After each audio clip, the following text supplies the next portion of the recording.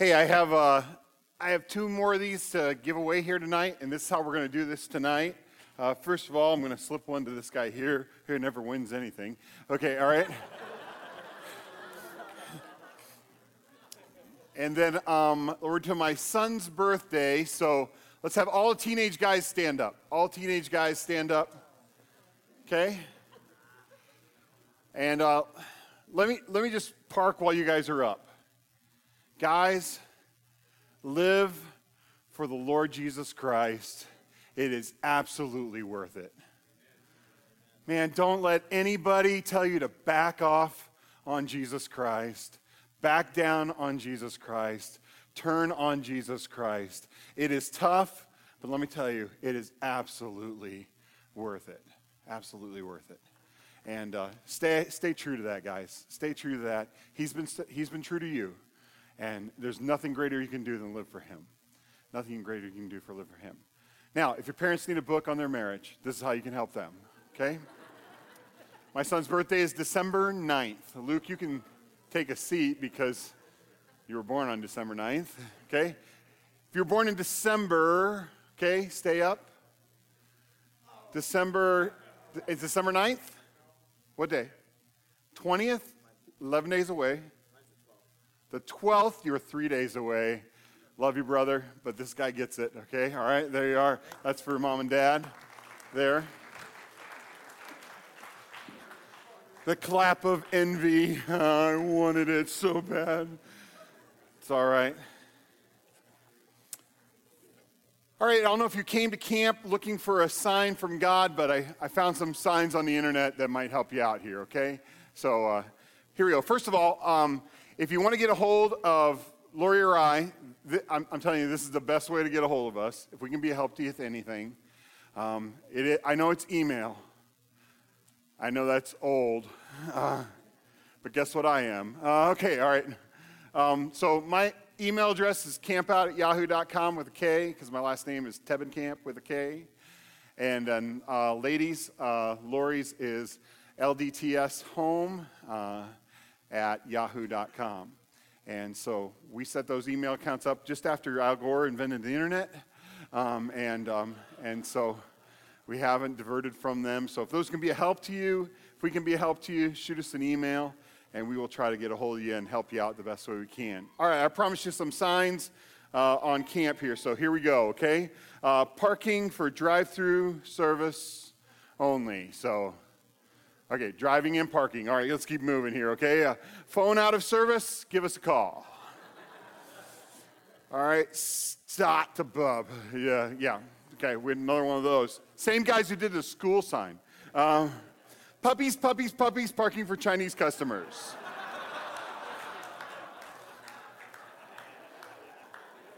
All right, slow children, no hunting them. All right, my boss told me to change the stupid sign, so it did. Dead end. Got that one right. Bridge out, open to local traffic only. Killing off the locals. Okay, all right, here we go. Not my job. I'm just here to paint. I'm just painting. Visit Las Vegas, come pick a winner. And he is picking a winner right there. He is picking one, yep. Pecani sauce for babies. Woo! Okay, watch for ice. Here it says at the bottom there, secret nuclear bunker. It's on the sign, people. It's not a secret anymore. Don't let worries kill you. Let church help kill you. Lodging next right, state prison. Okay, a few more here. Road is going left. You better keep right. 202 and 35 are that way. It's a one-way street. Some of you guys are like, I'm taking it anyway. It doesn't matter. Entrance only, do not enter. McDonald's drive-through. Hitchhikers may be escaping inmates with guns. judging by the sign. Slow down or die. Those are your options.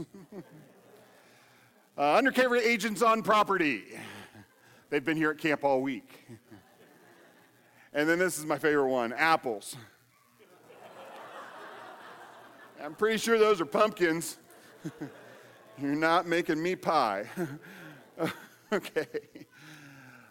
Well, we do have something to say from God's word here tonight, and I want to take us to Joshua chapter 9 here tonight. I know we're skipping a couple chapters there, but this is the fulcrum of the entire book of Joshua. As a pastor, you go through different chapters of your pastoral ministry, and I still remember the day when Pastor Duke Crawford pulled me to his office and he said, "It's time for your ordination, so get ready." And I was like, "Ordination?" And he's like, "Yeah, ordination. You're going to compile your own doctrinal statement. We're going to send it out to a bunch of pastors, and then you're going to stand up in front of a bunch of people, and you're going to answer questions about your doctrinal statement, and then church is going to vote to ordain you, and it's going to be a good thing for you. You need to do this. You've been in ministry long enough. It's time to move to the next stage. You need to do this." And I was like, "All right, let's go." And ordination went fine.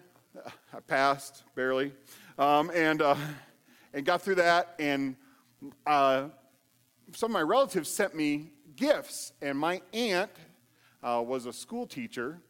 And she has since graduated to glory now, but she sent me a book for my ordination graduation. And the book was entitled, "No David." And it's by David Shannon. And listen, David Shannon and I shared the exact same childhood, okay? Because this is how this book goes. I'm going to give it to you in rapid form here, okay? It's no David. David's mom always said no David, okay? It's no David, no David, no David, no David. Stop doing that with your food. No David. Go to your room, David. No David. Stop that this instant. No David. And then David asks a question at the end, as he's about ready to play baseball, and gets another "No, David." He says, "Mom, do you love me?" And the mom says, "Yes, David, I love you." Some deep theology in that book. I mean, some deep, deep theology. Well, you know, Scripture has a lot of yeses and it has a lot of nos. And Scripture is there to help us with the yeses and the nos of life. I haven't parked on this verse, but maybe it should have been a little bit of our theme verse as we went through this portion of the book of Joshua. Romans chapter 15, verse number 4 says, "These things were written for our learning." These things were written for our learning. You know, we can study the Old Testament. We don't study the Old Testament so we get better at keeping the Mosaic law, but we can study the Old Testament so we can learn something. So we can learn from what they have learned and apply what they maybe did apply or didn't apply, and because we serve the exact same God. I think one of the fallacies of our practical application of our dispensational theology is we take the page New Testament and we flip it and we say, "God changed." But he didn't change at all. He didn't change. It's serving the exact same God. And when we look at this passage here today, God gives some instructions. He's given some of those pointed instructions. Joshua and the leaders of Israel know those instructions. And yet we see something very, very sad take place in Joshua chapter 9. And it ripple effects, and it has a domino effect throughout the rest of the book of Joshua, right into the first part of the book of Judges. And these things were written for our learning. Now, you know where we're at here in Joshua. Joshua and the children of Israel, they've crossed the Jordan River. They have gone. They've conquered Jericho.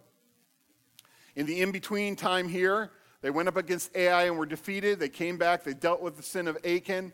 And then they go back and they are able to attack Ai. And they win in victory there. And it's not the wrong theology of, well, if you give God Jericho, then he's going to give you Ai. They were able to plunder Ai. But that's not what the principle is that the Bible's teaching us. Give God Jericho and he'll give you Ai. But God is making good on his promise that he's going to provide for them. He's going to give them victory. So they conquer Ai. And a people group very, very close by in Gibeah, they recognize that they better do something, and they better do something fast. And they pull the fastest fast one on the leaders of Israel. And they do it well. And what happens here in this chapter is the Gibeonites show up with moldy bread, old clothes, old sandals, and they come to the children of Israel and they say, make a covenant of protection for us. And all the evidence looks like they've come from a far, far away distance, and they have not come from that far. They're being deceived. Now, our Stones series has forced us to ask a question in each one of these times of what do these stones mean, and I'm far-fetching it here, I'll be honest with you, okay? Because all I got in this passage is moldy bread, which we'll say is hard as a rock. So that's how can we ask what these stones mean, okay, all right? So we'll get it that way, okay? And so that's what's going to continue in this chapter here and bring us to this point here. If you're going to take chapter 9, specifically there, verse number 1 down through verse number 18, you're going to put a statement to it. It goes something like this. The Lord wants his people to seek his counsel. The Lord wants his people to seek his counsel. Psalm 33 verse number 1 says, the counsels of the Lord stand forever, and the plans of his heart are to all generations. Psalm 73 verse number 24, the Lord will guide me with your counsel and afterward receive me into glory. Proverbs 11 verse number 14, where there is no counsel the people fall, but in the multitude of counselors there is safety. And then 1 John chapter 2 verse number 17. The world is passing away in the lusts of it, but he who does the will of God, that's the idea of the counsel of God, what? Abides forever. Why do we need the counsel of the Lord? Why are we in desperate need of the counsel of the Lord? Because without the counsel of the Lord, we will drift from doing his will. We'll drift from accomplishing what God wants to accomplish in our lives. I need to let you know here, just as we bring up this term of God's will, that I am one who views God's will like a pinball machine. I know it's a little bit odd, but let me explain, and then you can debate me later, okay? I sat under a ministry that taught me that God's will was a dot to dot. And emphasized God's will is a dot to dot. And you go from point A to point B, B to C, C to D. And if you get off on one of those, you are out of God's will until you get back to that point and make it right. And I'm just telling you, as growing up as a teenager under a ministry like that, I just lived in fear that one decision that I was going to make was going to take me off the rails for forever. As I understand Scripture gives what is his general will, and God also reveals what is his specific will. My dad was a civil engineer. I cried in 3rd grade when I found out my dad didn't drive a train. You know, I did. I cried. I was like, well, you don't drive a train? And he's like, no, I don't drive a train. What gave you the idea to drive a train? You're an engineer. You know. And people ask me, since your dad was an engineer and you're in the ministry, do you have a more significant calling in your life or some more significant following of God's will than your dad does? And the truth is, it's absolutely no different. I think we do ourselves an injustice by saying that, you know, we're up a notch if we're in ministry. And the point is that we don't want to drift from God's will. God's will is revealed in a general way, in many different ways in Scripture. In all things give thanks, for this is the will of God in Christ Jesus concerning you. And I think we are free to move all around inside of God's will and experience the full amount of his blessing. How many of you have heard the term, I'm living in the center of God's will? Have you heard that? I just maybe said it sarcastically. I'm sorry if that offended you, but how many of you, I'm in the center of God's will? Have you heard that term? 7 of you. Okay, this is going to flop. Okay, but I think what the Bible would teach us is there's not like, you just step up a notch as you get closer to the center, but I think we are free to roam all in where God's blessing is inside of his will. I think there's also a way to get outside of that as well. If you want a little help in that arena, Dr. John MacArthur has written a little booklet on understanding God's will. It's short. You can read it in 10 minutes, and it is a phenomenal explanation of this term, the will of God. And what we're saying here is that the counsel of God is needed to follow his will. And we need that because if not, we're going to drift. We're going to drift. This comes to us in 3 different pieces here from Joshua chapter 1. Let's look at the first piece if we can together there. It's in your notes there. Help you fill in the blanks here with the PowerPoint. The Lord offers us discernment in the face of deception. Look at chapter 9, verse number 1. I'm going to read down through verse number 13. And it came to pass when all the kings that were on the side of Jordan, in the hills and in the lowlands, and in the coasts of the great sea toward Lebanon, the Hittite, the Amorite, the Canaanite, the Perizzite, the Hivite, the Jebusite, and the Parasite, and, wait a minute, that's not in there. Okay, sorry. When they heard about it, and that's Jordan, Jericho, Ai, that they gathered together to fight Joshua and Israel in one accord. But when the inhabitants of Gibeah heard about Joshua and what Joshua had done to Jericho and Ai, they worked craftily and they pretended to be ambassadors, and they took old sacks on their donkeys and old wineskins torn and mended and old and patched sandals on their feet and old garments on themselves, and all the bread of their provisions was dry and moldy. And they went to Joshua at his camp in Gilgal, and they said to him and to the men of Israel, we have come from a far country. Now, therefore, make a covenant with us. Then the men of Israel said to the Hivites, perhaps you dwell among us. How can we make a covenant with you? But then they said to Joshua, we are your servants. And Joshua said to them, who are you and where do you come from?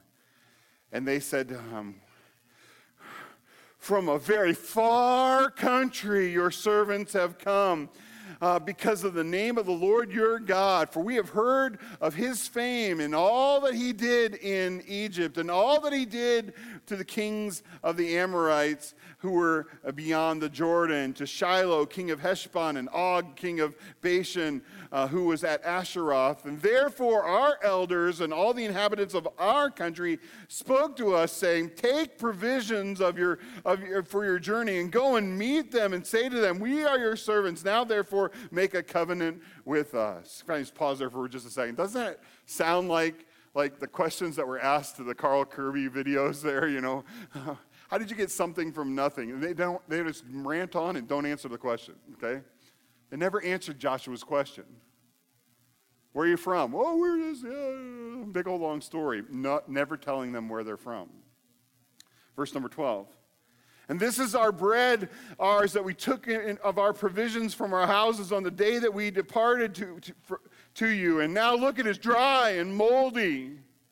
And these wineskins which were filled with new wine, and see, now they are torn, and these are our garments and our sandals, they become old because we have come from a very long journey. Just pause right here for a second. If you could pull up a chair next to Joshua right now, you would say to him, you are being deceived.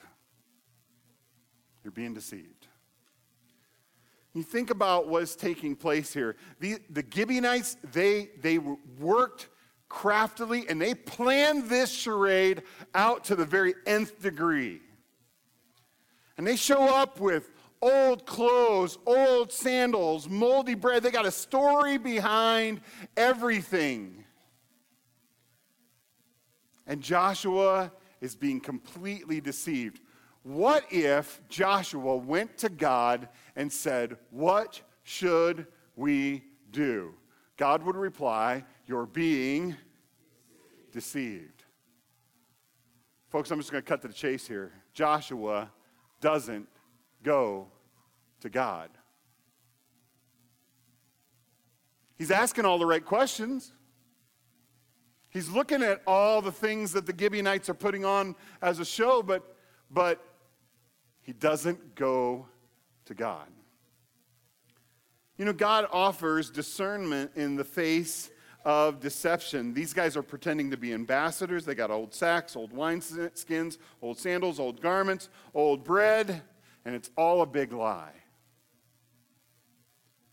I don't know if any of you have had a vehicle that you had to sell and you've tried to sell it on the internet. Just after Al Gore invented the internet, we had this 1990 Suburban that we were trying to sell.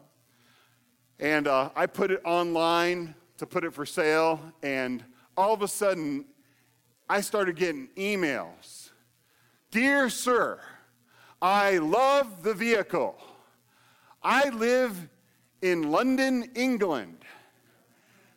I will purchase the vehicle for twice as much as you're asking for it, and then if you would just ship the vehicle to me with the extra I'm going to give you, then we can make a sale take place." Now, before you crucify me and say, "You are a stupid idiot," which I already know, you're not going to tell me new news there, I replied to some of these emails. I said, "This is a big beast. This is big. This is going to cost a lot of money to ship. It costs a lot of money to drive with a 454 in it and meat-eater tires." Okay. And this email correspondence kept going back and forth, and I know you're going to say, "David, you're an idiot." I shared my name. I shared my address. I did not share my bank account. I did not share my credit card number. I shared my wife's, but no, I'm just kidding. I didn't share my wife's. I didn't share any information that would have got me financially bankrupt, but I gave him everything else. We got phone calls. Do you remember that, sweetheart? We got phone calls. "Yes, I am from London, England. Call for a vehicle. You have vehicle for sale?" And this kept going on. And then one day while we're living in Ankeny, Iowa, we get a FedEx package. And I open it up, and there is a brown paper sack inside. I pull the brown paper sack inside, and out slides a cashier's check from Detroit for 2 times as much as I've been asking for this vehicle, a guy's name on it, and I looked on the outside of the package, and the return address label was to Nigeria. And you're going to laugh, but I called the Ankeny police. Now, this was choice. The Ankeny police officer comes over and says, "What's going on here?" I said, "Well, I think I may have sold a vehicle online, but I'm not sure if it's sold online because I got a cashier's check from a bank in Detroit, but the return address is in Nigeria.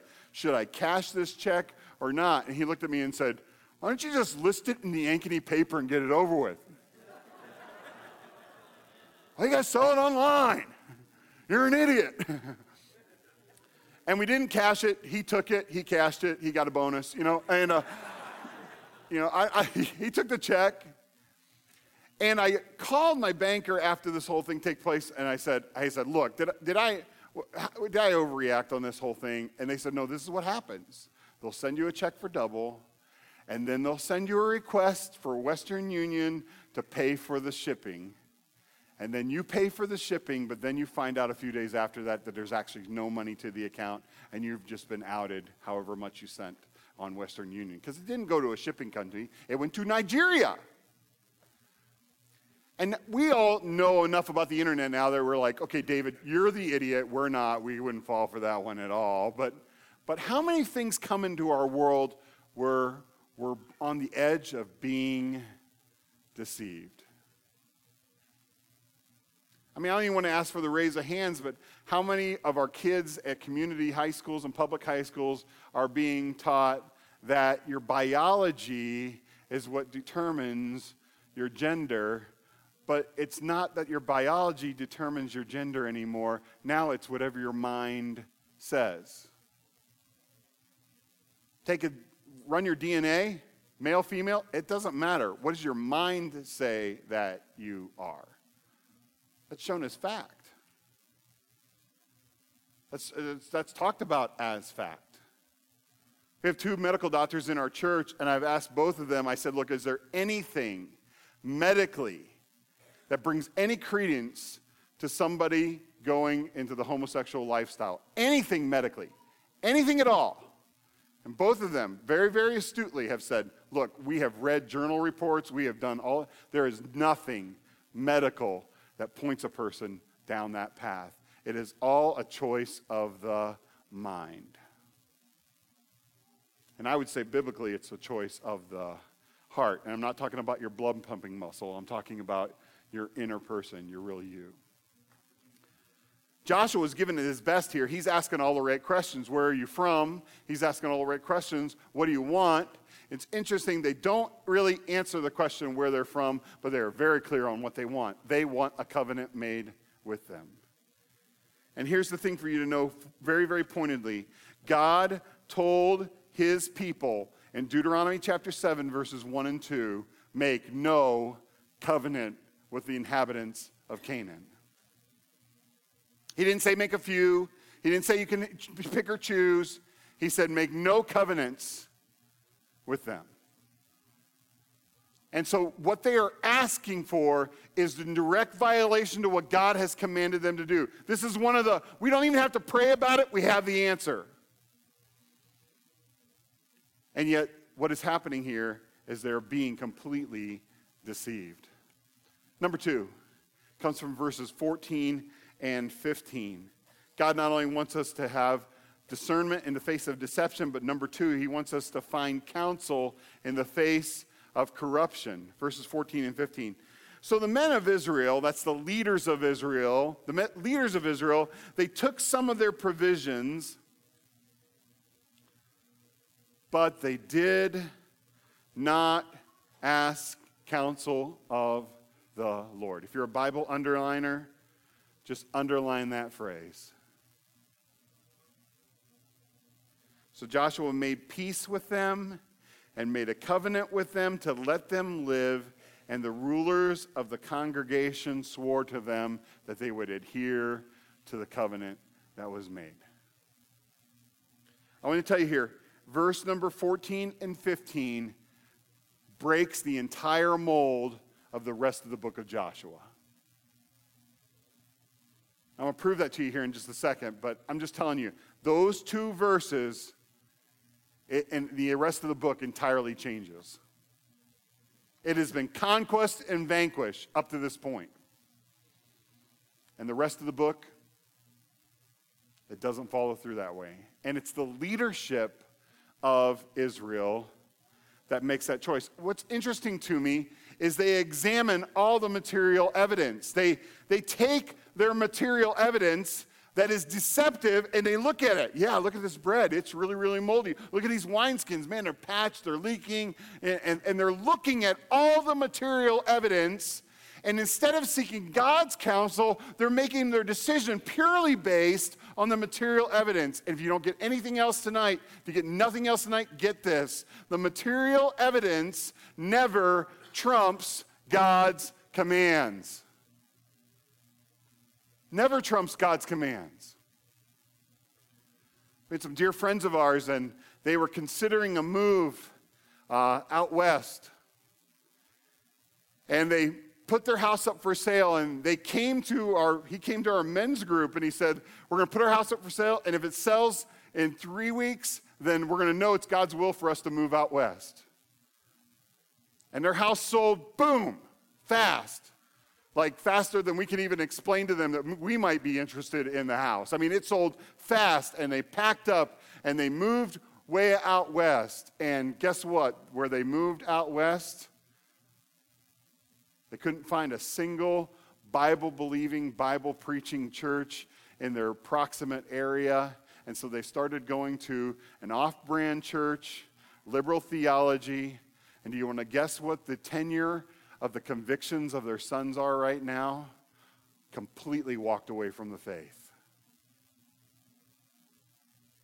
Now listen, do you want to know why their house sold in 3 weeks? Because it was a nice house.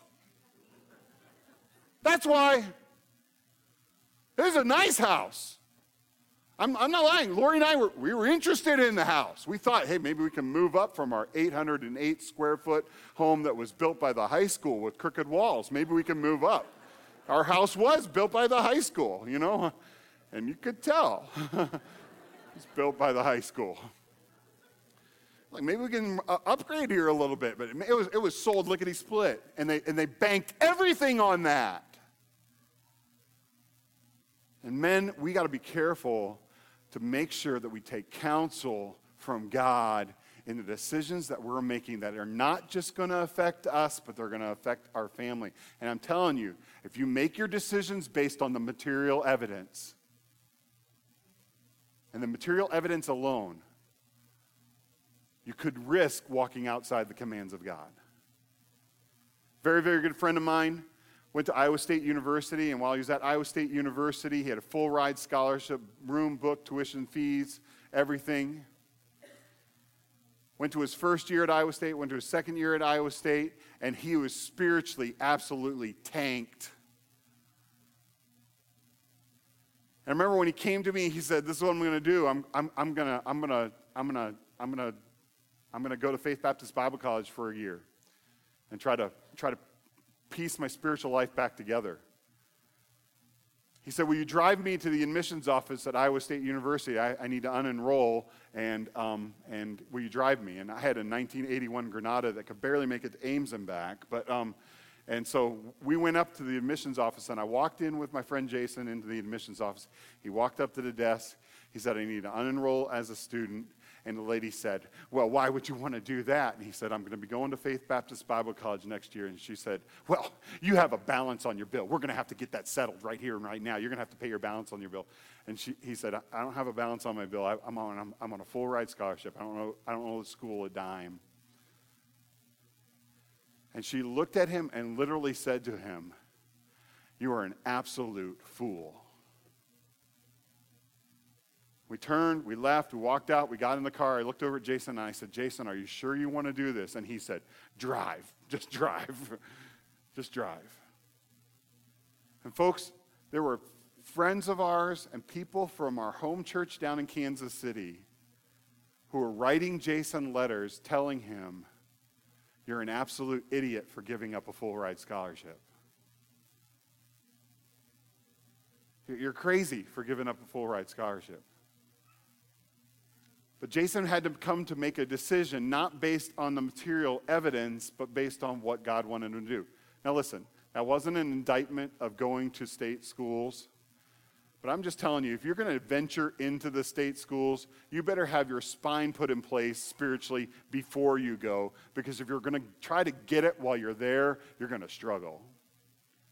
Because it comes at you every single corner, upside down, inside out, all the time. We had a kid in our youth ministry landed in a psychology class. Second day of the psychology class, the teacher said, "How many of you in this room are Bible-believing Christians? Stand up right now." 380 kids sitting in the classroom. He said about 7 of them stood up. And he looked at all 7 of them and he said, "Every single one of you are going to flunk this class. I guarantee it."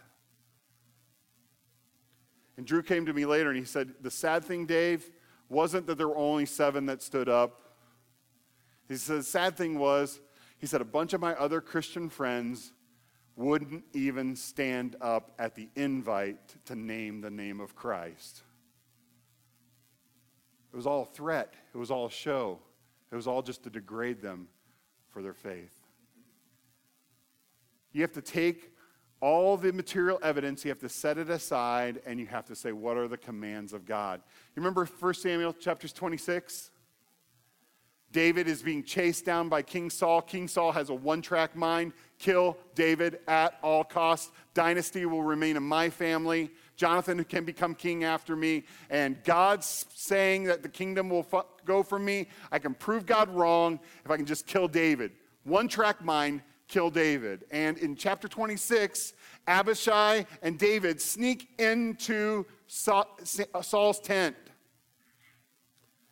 And Abishai says to David, let me stick him to the ground. I'm giving you the DNIV, okay, all right? I mean, let me take my spear and pin him to the ground. Turn your back and look away. I'll kill him and you can be king.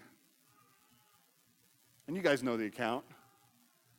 And David's holding Abishai back and says, no, we do not lay our hand against God's anointed.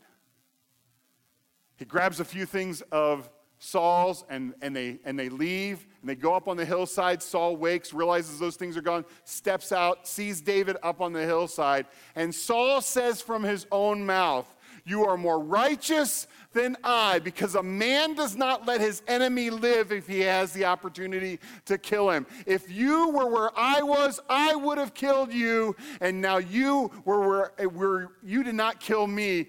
You one day will be king. And Saul recognizes everything he's doing is futile. But the material evidence in that moment for Abishai was, let's kill him. Let's get over with it. Let's get done with it. And David says, nope, we don't lay our hand against God's anointed. And holds him back. And I wonder how many times we don't seek the counsel of the Lord.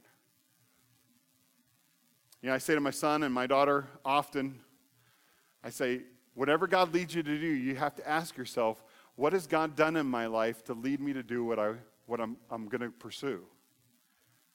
And if you can't answer that question, you need to search for what the answer to that question is. Traveling for Faith Baptist Bible College, in the years I traveled for Faith Baptist Bible College, I would say to kids, I say, what did God do in your life to lead you to do what you want to do? And I had one kid at school, he's like, I'm going to be a doctor. And I said, man, that's great. I said, what did God do in your life to show you that you wanted to be a doctor? And he said, nothing. I was like, well, why do you want to be a doctor? Because they make a lot of money. And I said, well, don't you care about people, want to help people, you know? He's like, no, I just want to make money. I'm like, I don't want you doing surgery on me. Because I want you to care about people if you're going to be a doctor. And I was telling you, young people, if you can't answer that question, what did God do in my life to show me what I'm pursuing here? You need to fall back on it and answer that question again. Because God is going to lead you in his counsel if you ask for it. How different would the rest of the book of Joshua read if Joshua had just hit the pause button and said, God, what should I do? Number 3, the Lord offers confidence in the face of the crowd. Look at verses 16 through 18. And it happened at the end of 3 days, after they had made a covenant with the Gibeonites, that they heard that they were neighbors who dwelt in the land. And the children of Israel journeyed, and they came to the cities on the 3rd day, and now were the cities of Gibeah and Cheporah and Beeroth and Kirjath and Jearim, but the children of Israel did not attack them. Why? Because the rulers of the congregation had sworn to them by the Lord God of Israel, and all the congregation complained against the rulers. You want to star something in your Bible? Star verse number 18. That's the one time when Israel complained and it was justified. It was. Every other time I find Israel complaining, it's not justified. This time, it was justified. Why? Because the leadership could not stand before the crowd. Israel was ready to do what God was commanding them to do, vanquish the enemy. And they come across the hill after a 3-day journey, and here's the Gibeonites, all the surrounding cities, and they are ready to attack. And they're, and Joshua and the men say, stop, wait, stop. We're actually not going to attack these cities. How come for why? In Hebrew.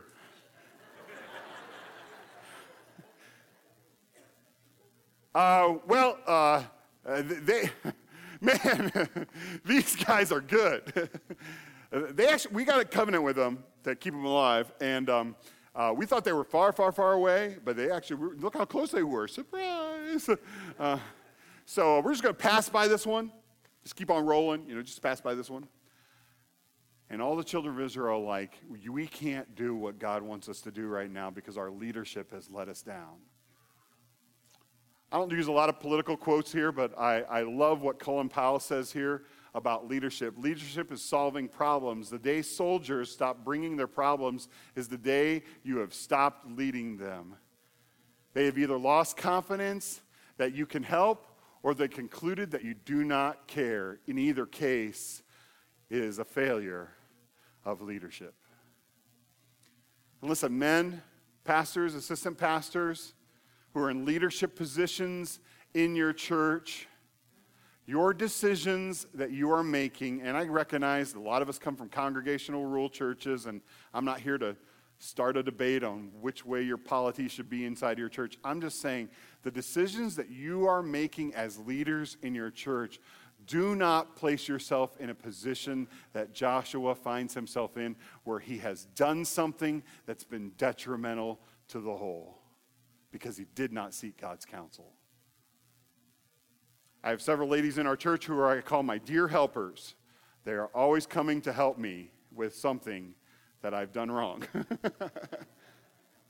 And one of them comes to me, and I tell you, sometimes it's just an endurathon to hear what she has to say, but she came to me one time and she said, Pastor Dave, every time you're leading one of our congregational meetings and we have a decision to make, you don't pause to pray before we vote. And I turned to her and I said, thank you for bringing that to my attention. You know what? You're exactly right. Before we vote, we should pray and ask for God to lead. I can take counsel like that. Why? Because it's godly counsel. And children of Israel, they're ready to do what God wanted them to do, but now what has happened? The leadership has failed them. Well, Dave, so they made a covenant with the Gibeonites. Can't be that bad. I mean, it's just this collective group of cities. There's a lot of Canaan left. We're going to the promised land. Milk and honey. Sounds sticky. Everything VeggieTales taught me about it. Okay, all right? Let's just move on. I mean, how bad was it? If you can, up here on the screen, I got for you Judges chapter 2, specifically verses 10 and 11 here. Just look at it. You can mark it in your Bible later if you want to. When all that generation had gathered to their fathers, this generation, the 20 years and younger, who made it through the wilderness, came into the promised land, when they died, another generation rose up who did not know the Lord nor the works that he had done. Then the children of Israel did evil in the sight of the Lord and served the Baals. How did one generation pass to another generation, and how did they fall that far? I like how Bruce Wilkinson puts it in his book, The First-Hand Faith. It's an old book. And this is how he puts it. First generation, they knew Joshua, they knew the Lord. It's Joshua 24, verse 16. Next generation, they just heard about Joshua and they heard about the Lord. And the third generation comes along and they don't know Joshua and they don't know the Lord. And they're worshiping the Baals. You say, well, that's kind of jumping a whole big chasm of scripture there to get to that point. How bad was it in the in-between? Well, if you can, just follow these passages here. Okay, I know some of you have this map in the back of your Bible.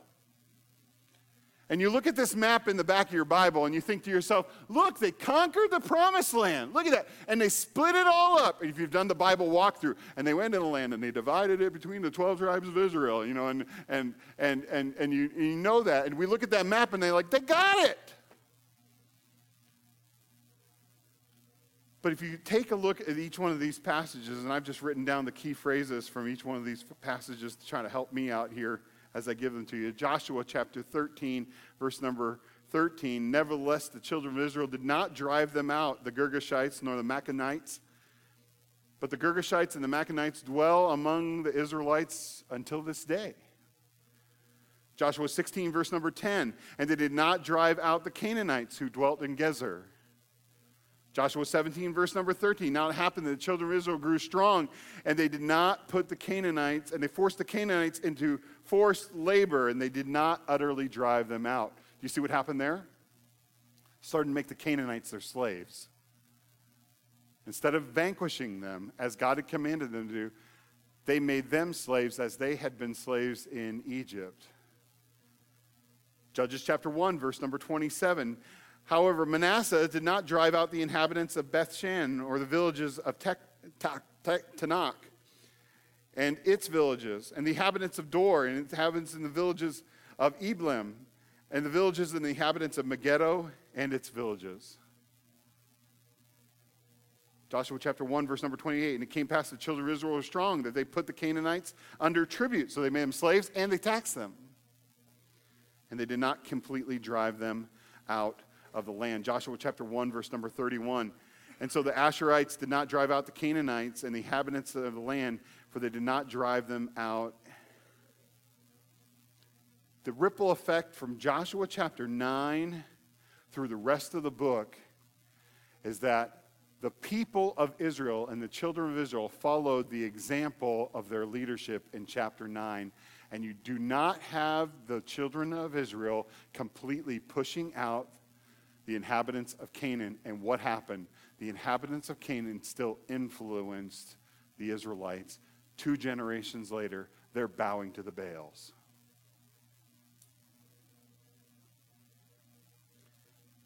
You see, the lack of taking God's counsel, lack of going to God for counsel, changed the rest of the book of Joshua.